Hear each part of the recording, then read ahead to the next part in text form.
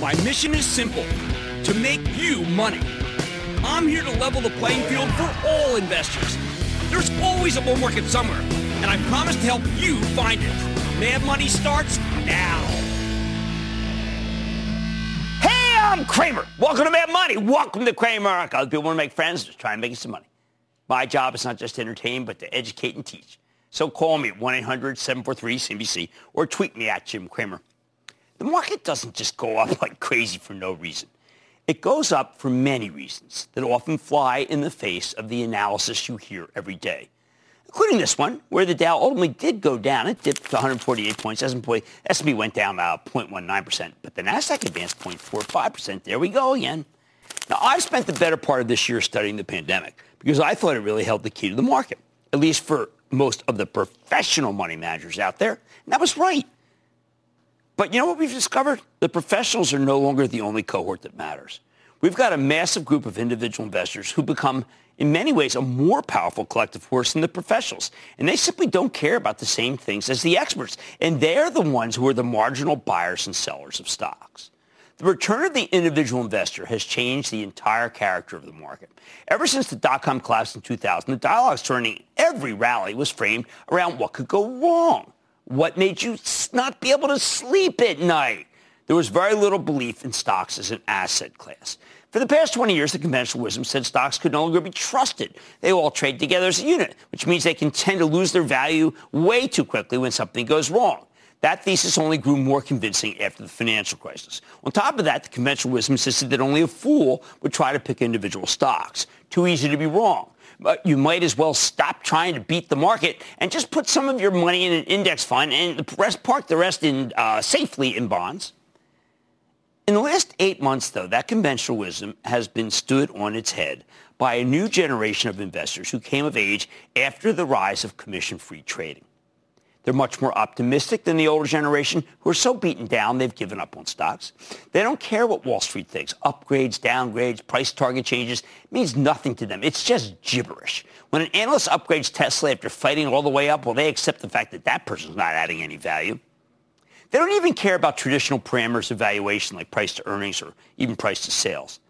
They only care about who's doing what's right and who's doing what's wrong.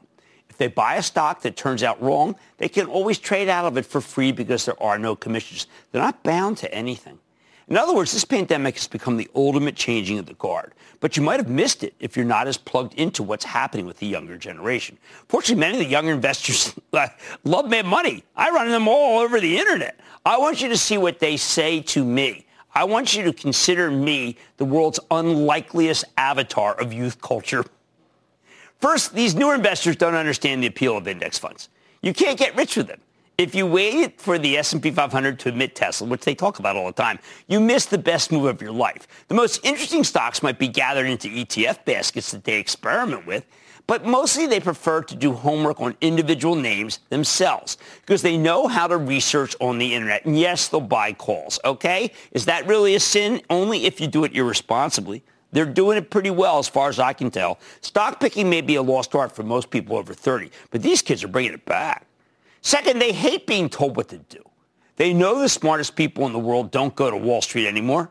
They either try to break in at a tech company or start their own businesses now that it no longer requires lots of capital. Witness everyone making a killing on Instagram or Shopify or Etsy who starts a business, not to mention the businesses that get financing from Square. These aren't just cute developments, people. The stock market and the internet have freed millions of young people from their proverbial chains.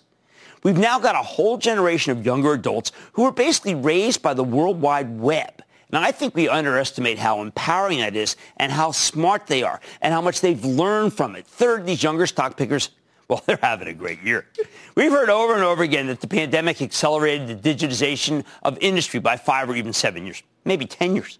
Some of that's because of cloud adoption, but a lot of it is simply because the internet gives you cheaper, smarter ways of doing things. There's a whole wave of companies that exist to help you harness the power of the web without a computer science degree. Hey, by the way, that is actually the secret sauce behind Salesforce, behind Snowflake, or Zoom.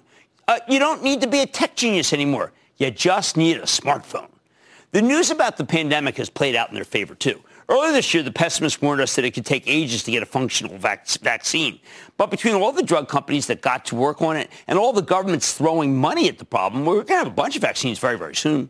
Why is that good news for younger investors? Because they're so collectively lacking in cynicism that they've been willing to buy the stocks of companies that will make a fortune once we beat COVID. Why don't we just talk about one? Okay, I'll just pick one. Well, I've been recommending Norwegian Cruise, okay? And we've caught a double here because I believe in management, and I know that they can borrow money, all the money they want. Wall Street cynics see the cruise lines as hobble companies, weighed down by excessive bond issuance and dilutive equity offerings. But they've been dead wrong for the last 4 months. You know when they're going to start liking it? I'll tell you when. When they do what I did last night. I saw an ad for Norwegian Cruise when I was watching the NFL. I mean, they got an ad already. They wouldn't spend that kind of money if it weren't for betting on a big comeback. Finally, these younger investors believe in environmental sustainability, not just as an ethos, but as a business model. They know there's money in cleaner energy. They like electric vehicles and hydrogen fuel cells. They take companies seriously when they talk about going green. Remember, they lack cynicism. They do their own research and decide whether to trust or not trust. When they trust, they pull the trigger. Of course, you could say this whole cohort of new stock pickers simply got lucky. I get that. Hate them or like them, China beat the virus and is now pulling the whole world higher. That is what's happening, by the way. We can see it for the commodities rally. Wall Street got its ideal outcome in the election. Yes, that's right. They're worried about Trump's trade policy and Biden's tax policy. Those are both off the table because Biden won the White House, but the Democrats didn't pick up enough Senate seats to raise taxes. Most important, we have a Federal Reserve chairman who knows what the heck he's doing. Jay Powell kept his foot on the gas pedal because 14 million jobs depend on it. Are these younger investors merely looking at the world through rose-colored glasses? No. I think the rest of us are looking at the world through crud-encrusted, cracked lenses that make us feel beaten down and unsure, even when things might be going well. Now you got two choices here. You can stay negative and hope these new stock pickers get blown up, get their comeuppance, or you can try to learn from them, starting with the idea that buying a bond with a sub 1% yield is a waste of money and will get you nowhere. The bottom line, I think it's time to stop disrespecting the younger investors who've nailed 2020 every step of the way. Start taking them seriously. Even after this incredible run, it's not too late to join them. Elizabeth in New York. Elizabeth. Booyah, Jim. Booyah, Elizabeth. Oracle. Hi. I bought Oracle 2 months ago. Now I'm debating if I should hold it until December 14th or sell. No, Oracle's fine. I mean, look, is Oracle going to set the world on fire? There was a period where it did. Now it's just fine. It does a good job. It's an inexpensive stock. Elizabeth, I want you to hold on to Oracle. Jack in Pennsylvania. Jack. Hey, Jim. How we doing? I am good. How about you, Jack? Not bad. First off, just wanted to say, go Birds. Fly, Eagles, fly. We got this. Super Bowl's still on the menu. We can do this. Jalen Hurts has got us. Future's now. We can do it. All right. Well, I hope you're right because I was very depressed yesterday, but that's okay. Me as well. I'm trying to get out of the funk about it. Go ahead. So one of the hot stocks right now seems to be Virgin Galactic, which I managed to get into last week before this huge bull run. Virgin Galactic is up 17% today, as well as around 22% this week, mostly due to the announcement of their test flight window starting on December 11th, along with deals they've inked with NASA, Under Armour, and such. My question is, how would you approach preparing and trading around a non-standard event that could drastically change price, such as this test flight? Well, I'm actually glad you asked me about this company. I'll tell you why. Because I think this is a company that is a great spec. I mean, it has lots of good people behind it. It has contracts. It has business. But is it something that you should bank on? No.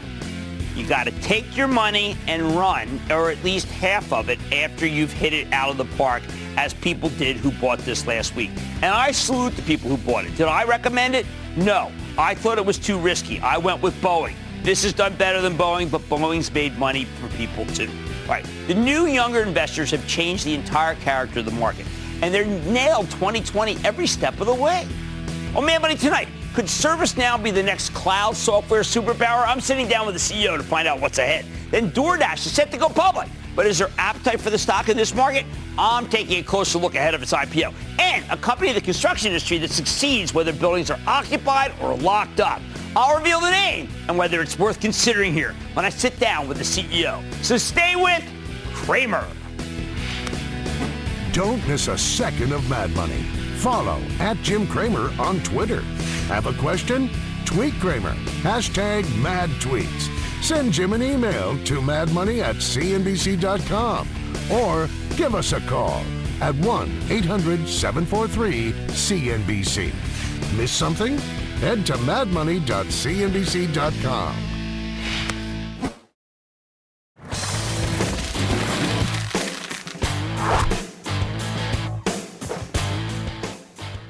After spending last month in the doghouse in the wake of all the positive vaccine news, the cloud stocks, well, they've been making a major comeback. It's not just the ones that delivered great numbers last week. The market's also reevaluating high-flying software as a service plays that reported when sentiment was very negative. Take ServiceNow, the cloud-based software company that helps businesses automate all sorts of information technology processes, back-office jobs. This stock has been a great performer year to date. But when the company reported in late October, the stock got slammed, falling from 500 to the low 470s in a matter of days, even though the actual results were terrific, and we told you so. I should have been screaming from the rooftops, though, saying, you got to buy it right now, because Salesforce got its group back, surging to 533 today, about $8 away from its highs. So we got to ask, have we missed it, or is there more? Let's check in with Bill McDermott, the software veteran, president, and bankable CEO of ServiceNow. Get a better sense of where his company's headed as we round the corner to 2021. Mr. McDermott, welcome back to Mad Money. Thank you very much, Jim. Thanks for having me. All right, so, Bill, it's been a full year and an unbelievable year. Everything you promised, Kate, you delivered and far more. What are some reflections? Well, Jim, I tell you, the team has done a great job, and I believe our purpose to help the world work better for people is what ServiceNow is all about. One major pivot was going for helping solve the COVID problem, whether that was emergency tracking in the beginning or return to work safely now, or even help with the vaccine and the distribution process with governments all over the world. We leaned in, and it's really paying off, Jim. And you did it a lot. You've got some incredible government business that somewhat must be related, but the most federal contracts your company's ever had. Yeah, it's been incredible. I mean, what you have here is a frictionless world in many ways, navigating through COVID, but people are realizing that the workflow revolution and having a digital platform for digital business like ServiceNow is such a great problem solver, whether it's the state of Alaska, the state of Tennessee, federal government agencies, the military, wonderful work with our veterans. We've been everywhere, and, Jim, we're just getting started.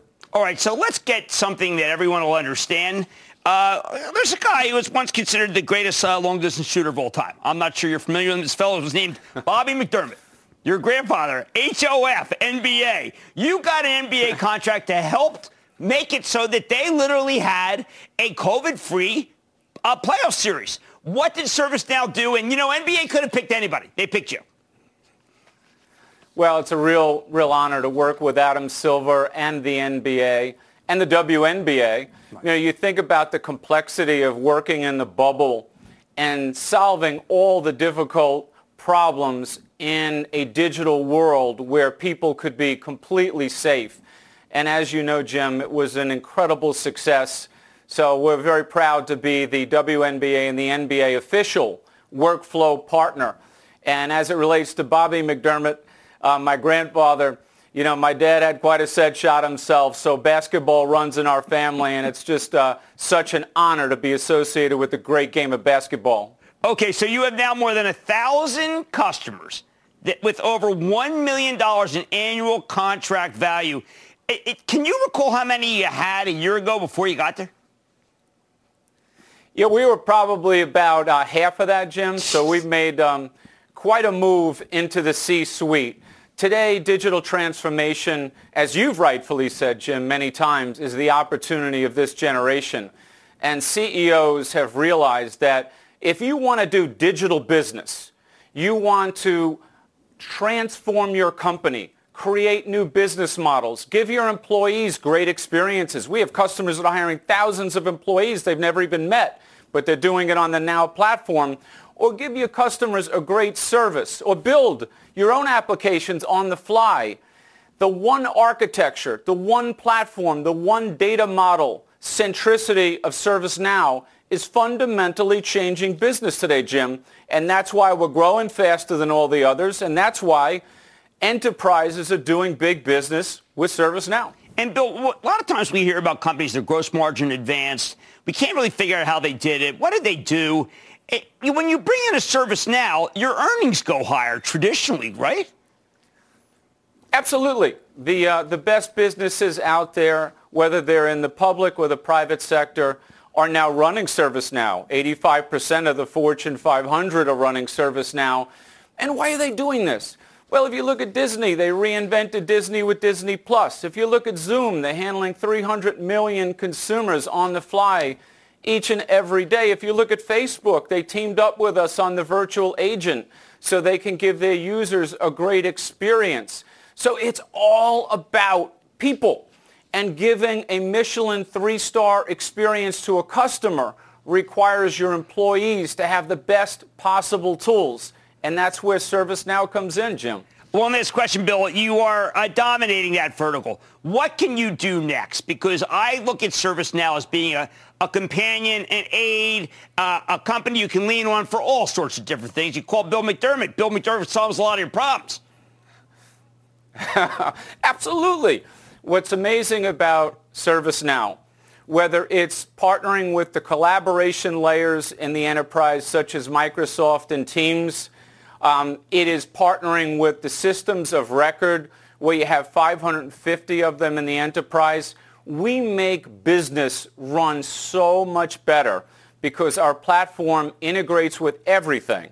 So we're essentially a cross-platform integration engine, and we create new business models, and we snap in to this complexity that's been created over the last half century so simply that we get customers up and running in days, if not weeks, and they get massive returns on their invested capital with ServiceNow. Jim, this is why we have the highest Net Promoter Score, customer satisfaction, and loyalty in the business software industry. No, it's a great company, and you've taken it to the next level. Bill McDermott, CEO of ServiceNow. Always great to see you, Bill. Congratulations on 1 year.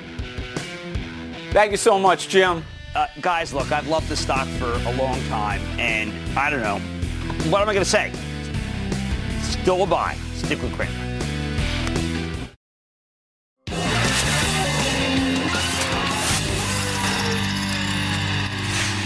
After taking a break in October and November, the IPO market is about to come roaring back with two huge deals coming later this week. DoorDash on Wednesday and Airbnb on Thursday. Now, these are going to be the second and third largest initial public offerings of 2020 after Snowflake, which we featured last Friday. So I want you to be prepared for the action. And I know you probably can't get any on the deal, but at least you'll have knowledge. And knowledge is power in these IPO that we're about to talk about. Both DoorDash and Airbnb have been making a fortune, and that's thanks to the pandemic. You can understand why they're so eager to come public before we get vaccinated. DoorDash allows you to get food delivered at a time when dining out feels pretty dangerous. Airbnb allows you to go on a contactless vacation. You rent someone's house, you clean it, you never need to see another human being. Unlike, say, staying at a hotel where, heaven forbid, you share an elevator or you wait in line to check in with anti-maskers who don't believe that they have anything they can give you, including COVID. Tonight, we'll start with DoorDash. We're going to cover Airbnb tomorrow. Now, DoorDash is an online delivery service that connects nearly 400,000 merchants with over 18 million consumers through their national network of more than 1 million gig economy dashers. They're in roughly the same business as Grubhub or Uber Eats. Look, I'm a big believer in on-demand food delivery as a technology. This is obviously the future, especially when you consider that most people born in the last 40 years absolutely detest talking on the phone to another human being. But I haven't always been a believer in the online delivery companies. Too much competition, funded by venture capital investors who don't care about turning a profit. Lately, though, we've seen two major shifts. First, there was COVID. When the pandemic hit, something like DoorDash went from a luxury to a necessity, at least if you don't want to cook for yourself. Second, we've seen a wave of consolidation that's incredible. DoorDash buying Caviar, Square's old delivery service, then Uber Eats gobbling up Postmates, and Grubhub selling stuff to European rival. The result, demand is off the charts and there's less competition. Hallelujah. Like with so many other adaptations in the last 9 months, I suspect there's no going back. Anyone who wasn't already using these platforms to get food delivered is now a convert. Sure, the whole industry will take a revenue haircut when the vaccine's widely distributed and restaurants can reopen for regular, non-socially distanced in-person dining. But a company like DoorDash should still be years ahead of where we expected them to be in 2021. Plus, for the moment, these delivery services have their customers on the ropes. You need customers? DoorDash can give you customers. Last year alone, their clients saw a 59% same-store sales growth. See that? 59 on the DoorDash marketplace. However, it'll cost you. The fees vary. Bigger chains get better deals. But typically, these guys take a 10 to 25% cut. It's brutal. But right now, restaurants will take whatever they can get. The same goes for DoorDash's couriers. Given that we're at a time of elevated unemployment, the world is different right now. So how does DoorDash compare to the rest of the industry? Well, it's the largest and fastest growing business in the on-demand delivery space. The company now has 50% category share in the United States, 58% share in the suburban markets. 3 years ago, they had just 17% share nationwide. DoorDash is focused on dominating the suburbs and smaller cities, which seems like a better strategy than going for the big cities. It's always been easy to get delivery in, say, New York. But if you live in the suburbs or a smaller city, well, there's historically been a shortage of good delivery options. In a big city, these digital delivery plays just make the process more convenient. But in the suburbs, they're offering you something you probably couldn't get otherwise. Plus, there are more families in the suburbs, meaning bigger orders and more places to park, meaning the process is more efficient. And DoorDash still has a ton of room to grow. In the most recent month, we have data for their user base represented less than 6% of the U.S. That's all. There's so much room to grow. Last year, DoorDash handled $8 billion worth of transactions compared to $600 billion of transactions for the entire restaurant and food service industry. In short, the company still has an enormous addressable market opportunity, and that's just in food. They're already expanding into other areas like groceries, flowers. That's why DoorDash has tremendous revenue growth, but still losing massive amounts of money because investing in growth is expensive.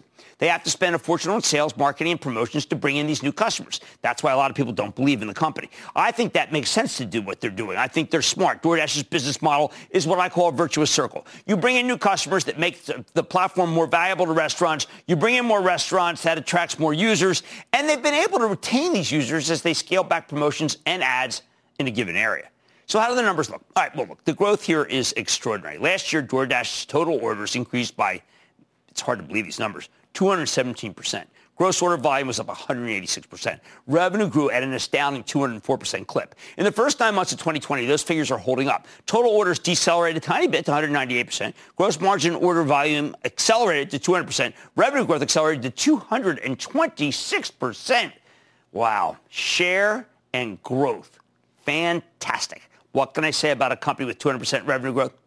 Well, that's even better than Snowflake. And they've done it in 2 years in a row. And when you drill down quarter by quarter, the numbers have been accelerating dramatically over the course of 2020. But, and this is a big but, obviously 2020 is a unique moment. Remember, late last year, DoorDash acquired Caviar, meaning not all the growth is organic. Snowflake is organic. Plus, on top of that, they're getting a major boost from the pandemic. That makes it tough to figure out how quickly they'll be able to grow in the future if and when the pandemic is finally, under control. How about profitability? While DoorDash is still far from profitable, their margins are headed in the right direction and fast, to the point where they're actually generating positive earnings before interest, taxes, depreciation, and amortization. I did not think that was possible this fast. These gig economy plays also like to talk about what's called their contribution margin, what they make after you subtract all sorts of variable costs like marketing and stock-based compensation. And in the case of DoorDash, the contribution margin swung from negative 2% last year to up 3% in the first 9 months of the year. And that's about what we'd expect, given that the on-demand delivery business has become a lot less competitive in the past 12 months because of all of the agglomeration. It's been incredible. You used to be able to pit these guys against each other. Remember, I own a restaurant and a bar. I know these things. My big concern here is that DoorDash is coming in hot. The numbers are fabulous right now, but we don't know how much of that is sustainable. So I expect the IPO to catch fire right out of the gate, even as I worry that it's destined for a pullback when the growth slows in 2021 and the company's up against some very tough comparisons. We know DoorDash plans to come public at a $90 to $95 price range. Final price should be announced tomorrow. At the midpoint, we're talking about a $30 billion valuation. And you know what? Based on the estimates from D.A. Davidson, the stock would be trading at less than 7 times next year's sales estimates. I know. People say, oh, come on, Jim, we care about earnings. Fast growth, you do it by sales, all right? It's pretty cheap for a company with 200% growth, although it's more expensive than its slower-growing peers like Grubhub. Given that DoorDash's growth is expected to slow to 56% next year, I'd be hesitant to give it a cloud-style valuation. I think $100 is a reasonable price, though, but I doubt you'll be able to get it that low. Here's the bottom line. DoorDash is a terrific story. but its business could slow substantially next year. So I recommend being careful with it. Look, if you can get it for $100 or less, you got my blessing. Otherwise, sorry, you had to get in on the deal because you can't chase these. You just can't. How about go to Pete in California? Pete. Hey, Jimmy, how you doing? I love your show. Here I am enduring lockdown in California, sitting in my chair doing nothing. So it's a perfect time for you to jump on and give me your latest thoughts on Uber, please, sir. Okay, I think that Uber, there was a really good series of pieces that have come out in the last few weeks about how well Uber is doing. And one of the reasons why they're doing so well is Uber Eats has finally really come into its own. I think Uber is a very well-run company. And when people come back to travel again, people will take Uber. They are already taking it. But Uber Eats is the star here, and it's really doing well. I want to go to Court in Pennsylvania. Court. Booyah, Jim. Booyah. I'm an Action Alerts Plus member. I just want to thank you for everything you do for the retail investor. Big club call Wednesday, 11:30. Thank you. I won't miss it. Good. My company is an e-commerce place. It's similar to Shopify, but on a smaller scale. They have numerous small to mid-sized businesses on their platform, but they target and service enterprise customers as well, such as Chapstick, Nikon, and 5-Hour Energy.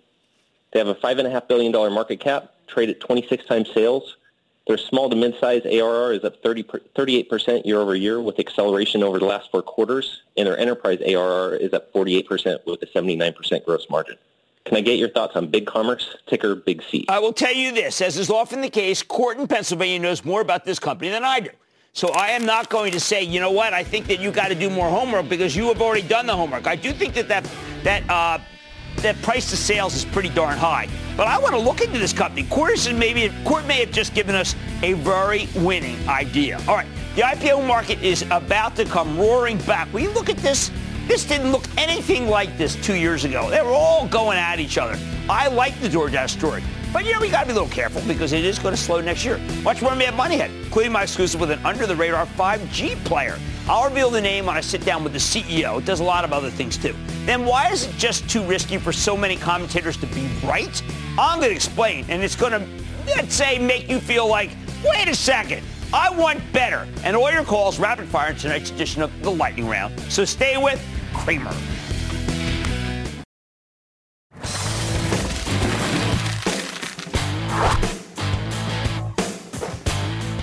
If you told me a year ago that special purpose acquisition companies would become some of the hottest stocks in the market, well, I would have laughed in your face. In the old days, SPACs were publicly traded pools of money that would set their sights on fragmented industries and then consolidate them via a series of takeovers. Good strategy. But this year, we've seen more and more SPACs serving as springboards for exciting startups to come public with reverse mergers. That said, there are still companies following the old playbook. Take API Group, which is the product of a SPAC deal that was completed last year with a stock that's up 70% since it was uplisted to the New York Stock Exchange back in April. API is a leader in niche industries like fire protection and sprinkler systems. They're also a top 5 specialty contractor and a major player in 5G installation services. Even before merging with J2 Holdings, the SPAC they joined forces with last year, API had a history of making smart, bolt-on acquisitions, and they plan to stick with it. However, the stock is cheap right now. It's selling for 13 times next year's earnings, which is why they rolled out a $100 million buyback last week. I find this story intriguing. But don't take it from me. Let's dig deeper with Russ Becker. He's the president and CEO of API Group. Get a better sense of his company's prospects. Mr. Becker, welcome to Mad Money. Thank you, Jim. If you would have told me 15 months ago I'd be interviewing with you, I would have probably shook my head. Okay. Well, look, we both know a man by the name of Martin Franklin, who is the glue here. Martin put together a very good group of people who are working with you. Now, Martin's doing it via SPAC. How is this different from all the years that you ran API? You know, Jim, I mean, that's a great question. I don't view it like it's a SPAC. I view it like we found the right home, for the company. The company has grown tremendously over the last 15 years. And, as we had looked for, what's next for API in the next chapter of API, we had conversations with private equity and such. And when I first met Martin, specifically Martin and Jim Lilly, I felt a connection right away. Culturally, we were aligned. Values-wise, we were aligned. And their tremendous experience, operating and growing, larger organizations was something that was very attractive to us. And so I just feel like we found the right home, and I don't view it any other way than that. Okay, now your company does It's hard to learn, frankly, because there's so many different businesses. But I look at it and I think that you are big in replacing pipeline and infrastructure. You do a lot of 5G work, but you do a lot of service work too. And the more service work you do, it seems like you make more money. Can you talk about the mosaic of businesses? Because you've been around a long time and you do very well. Yeah, I appreciate that. So the company, really the two primary areas of focus for us are in safety services, which is life safety. And we're one of the largest providers of life safety services in North America. And we like the statutory nature of the business, which drives the inspection component of it. And the inspections drives the service piece of it. And so we have a go-to-market strategy of selling the inspection work first in the already built environment. And we feel that brings a protective moat around the company. And that's probably our number one priority. Second, if you look at our specialty services segment, we find that the work that we do in that segment to be acyclical to the, macro U.S. economy. That's, the telecom work. That's the replacement of existing natural gas distribution systems, potable water distribution systems. And our clients' capital programs are very robust, and we have great visibility into them. And it's a space that we really like and we really enjoy. And as we continue to put those two pieces together, we feel that brings the resiliency to the business model, which has allowed us to operate through the pandemic. All right, but Russ, let me ask you. How do you attract investors in an era where people either want to be in the Facebooks, the Amazons, or they want to be in the cloud stocks, they want to be in some of the semiconductors? I mean, you are what I would regard as a plain old great American company. How do you even get people's attention? Yeah, I think that, being a newly minted public company, that's one of our greatest challenges, right, is how do we continue to tell the story and share, what we're all about and share with people the focus that we have on services. And, we continue to refine that, and as a new public company CEO, that's a learning opportunity for me, which I've actually found quite fun, motivating, and intellectually challenging. So, but we continue, we're participating in, non-deal road shows. We continuously are trying to promote the company and, get better established. And I feel like we're having a positive track record with that. Well, you sure are. You're up 70% for the year. You got a lot of good businesses. And I think that people should understand that not everything has to be a cloud-based company. Russ Becker, President and CEO of API Group, APG. Great to meet you, sir. Thank you so much. Appreciate the opportunity, Jim. All right, guys, inexpensive stock. Okay, not sexy. Why does everything have to be, I don't know, NVIDIA? And I love NVIDIA. Mad Money's back after the break.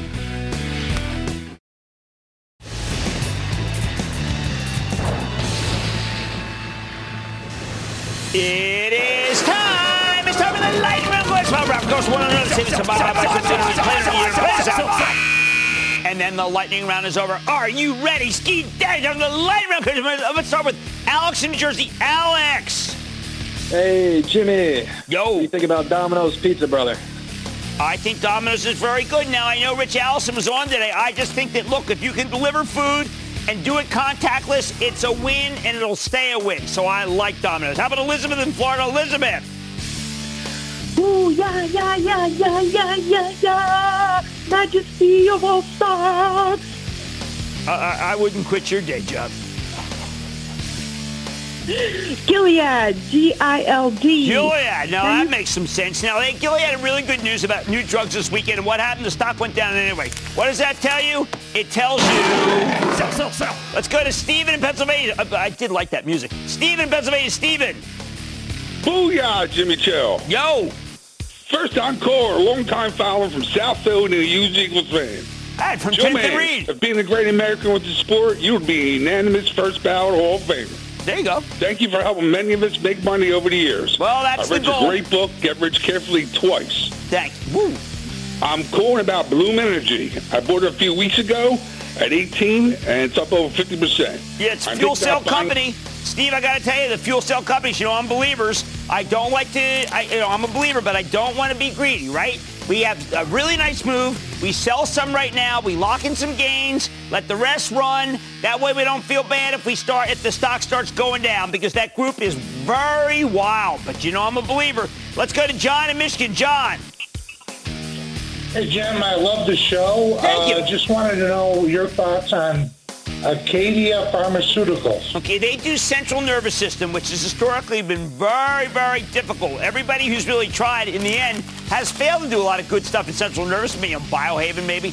But I like these guys. I think it's a very good spec. But remember, it's not been a successful field for companies that are the big companies that are in it. Let's go to Mike in Florida. Mike.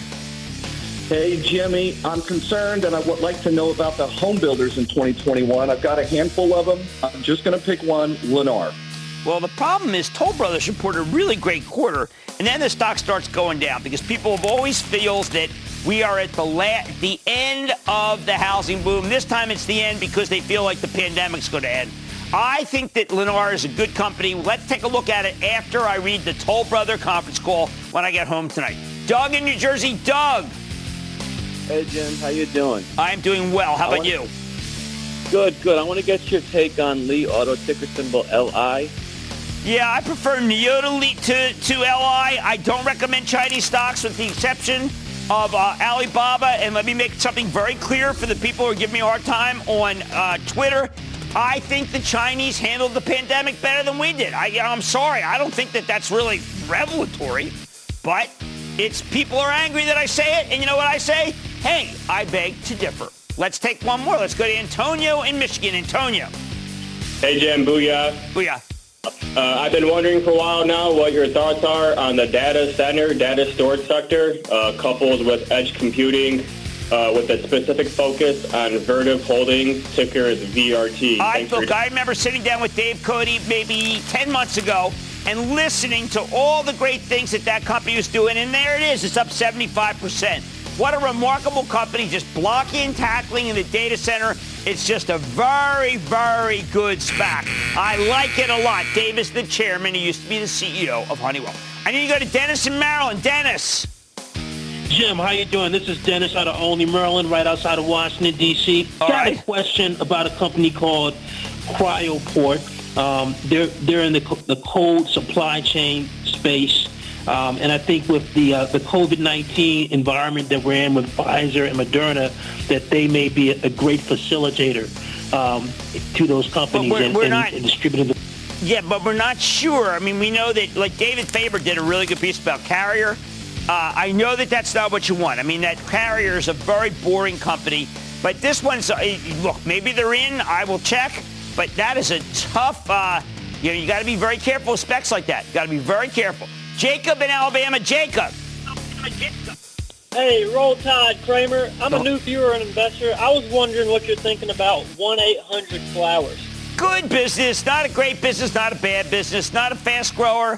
It kind of doesn't intrigue me because I think there's so many others that are fast, that are more exciting, and can also others that have a better dividend. This doesn't have a dividend. A lot of other stocks that I like more. And that, ladies and gentlemen, is the conclusion of the Lightning Round. The Lightning Round is sponsored by TD Ameritrade.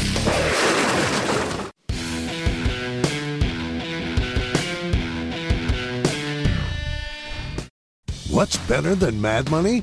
How about more Mad Money? Follow Mad Money on Facebook, Twitter, and Instagram to go one-on-one with Cramer. Reaction. What other questions do we have? I always tell people you got to start with an index fund because I need you to be diversified. Get more with guests. How do you stay sharp? And go behind the scenes with the most interactive show on television. If you can't explain in 3 bullets why you're buying a certain stock, don't buy it. Follow Mad Money today.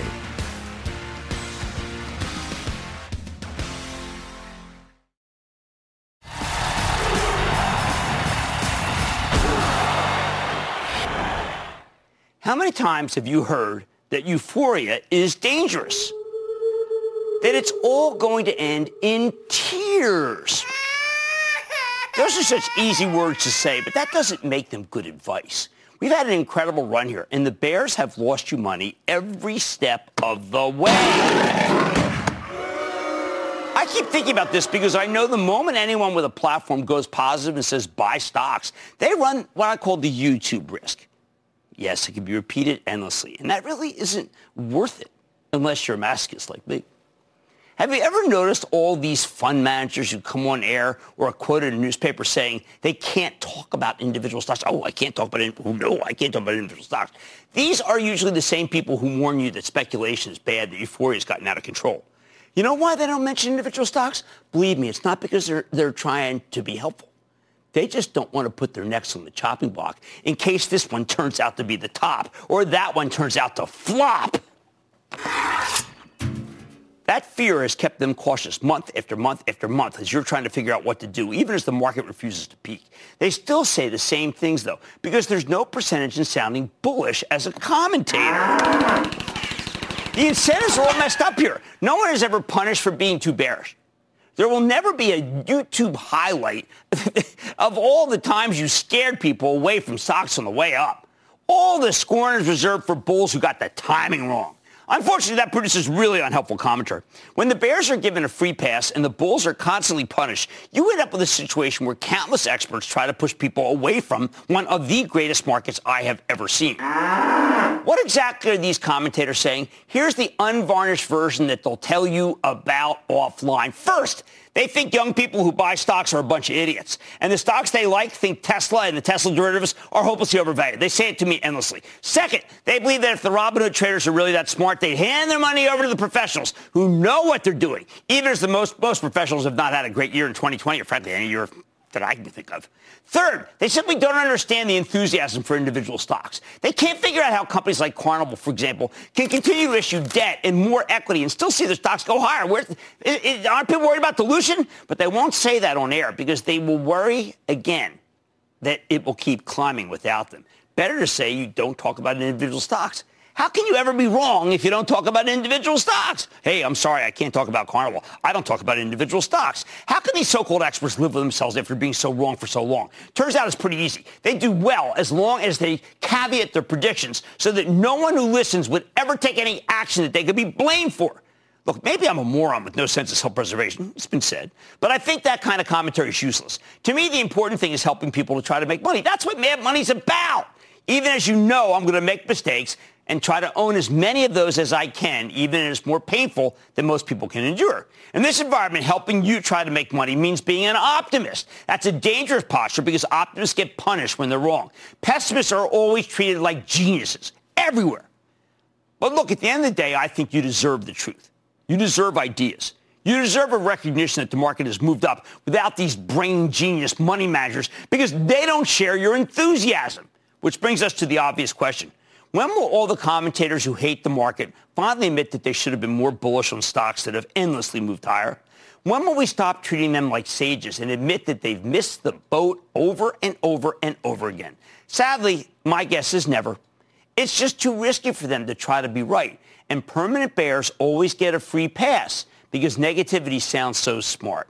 As for me, I'd rather try to be right than try to look smart, even as at times it's trying beyond belief. But I know that saying I am sorry, I can't tell you to buy this one or sell that one, is a complete waste of your time. I like to say there's always a bull market somewhere, and I promise to try to find it just for you, right here on Mad Money. I'm Jim Cramer. See you tomorrow. The news with Shepard Smith starts now.